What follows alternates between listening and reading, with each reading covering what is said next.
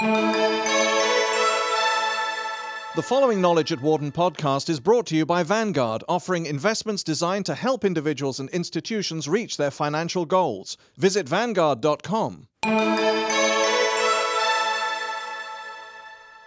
Navigating the labyrinth, sales and distribution in today's China. For 100 years or more, Western businesses have dreamed of selling to the vast Chinese market.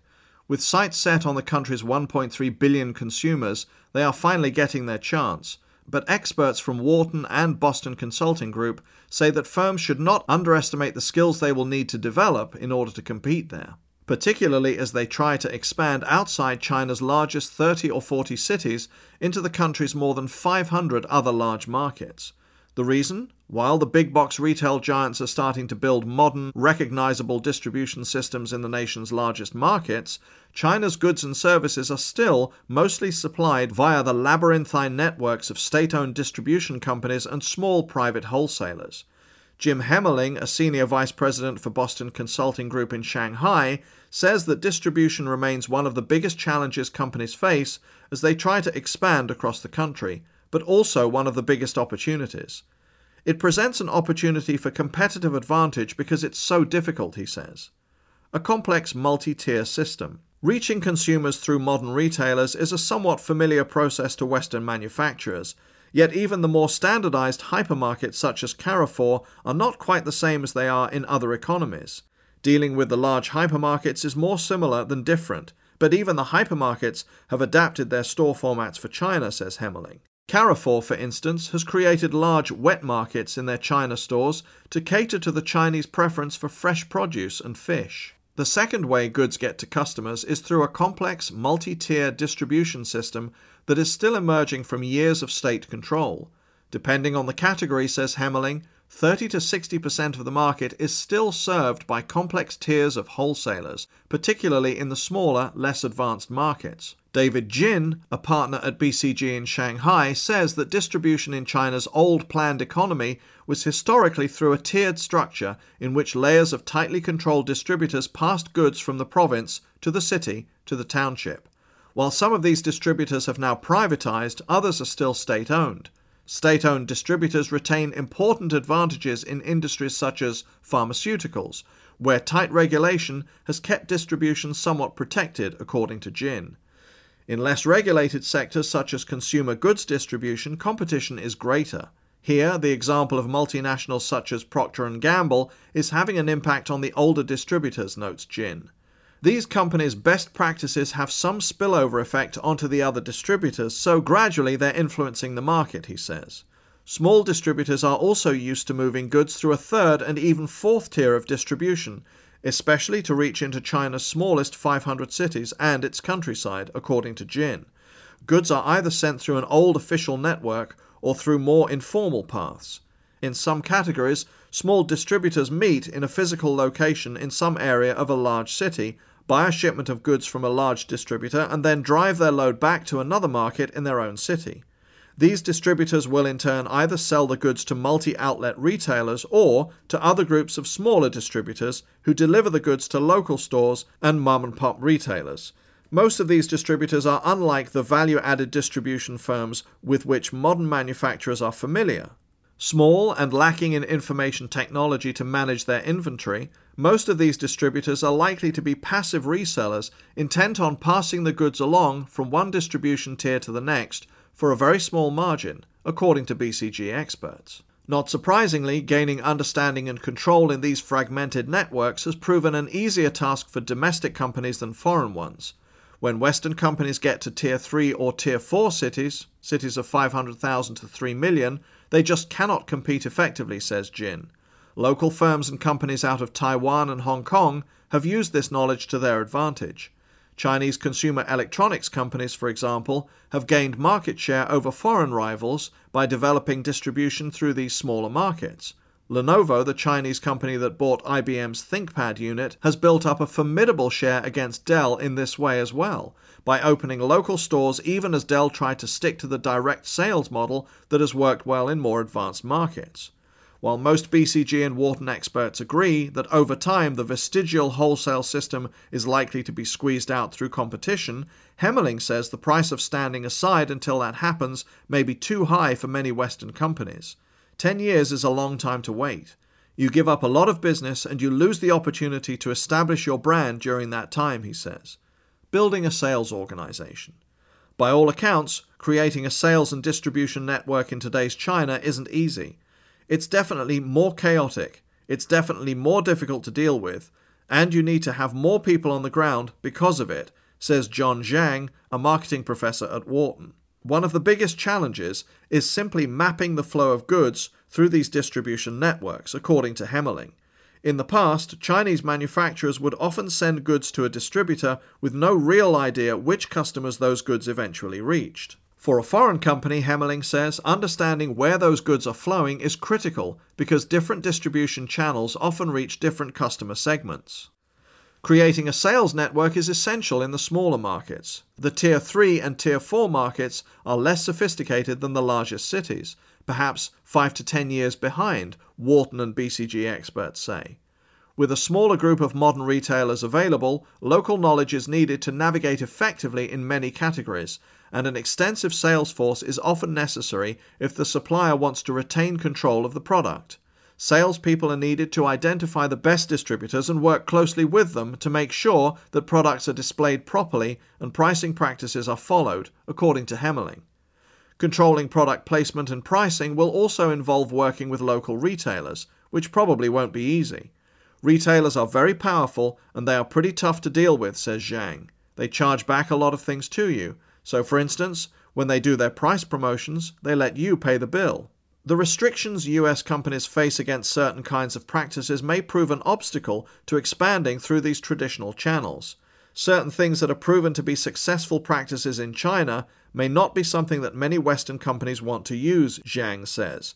For instance, kickbacks are sometimes necessary to get a product through the door. Sometimes, Zhang notes, these cultural differences can work to the foreign company's advantage. In some cases, you do get respect from these local businesses. If a retailer knows you can't break a certain rule, they won't squeeze quite as much. Yet there are limits. I think there is always a balance between the flexibility versus the rigidity, and if you're too flexible, obviously they will try to squeeze you more.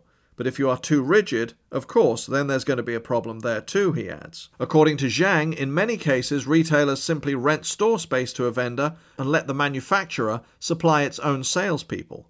Sun Yan, a Beijing-based consultant for Boston Consulting Group, says that this practice began as a way for domestic manufacturers of new products to break into stores, but the stores have extended the model to multinationals. She adds that this practice can be challenging to multinationals, which frequently have strict headcount limits. Although the new salespeople are often contract workers employed by a state-owned company, according to Sun, companies face a huge managerial challenge as they try to expand from an organization that may have been only 3 small offices in the largest cities to a multi-tiered structure with thousands of employees. For one thing, finding and training capable people is not always easy. Turnover in these fast-growing markets is also likely to be high.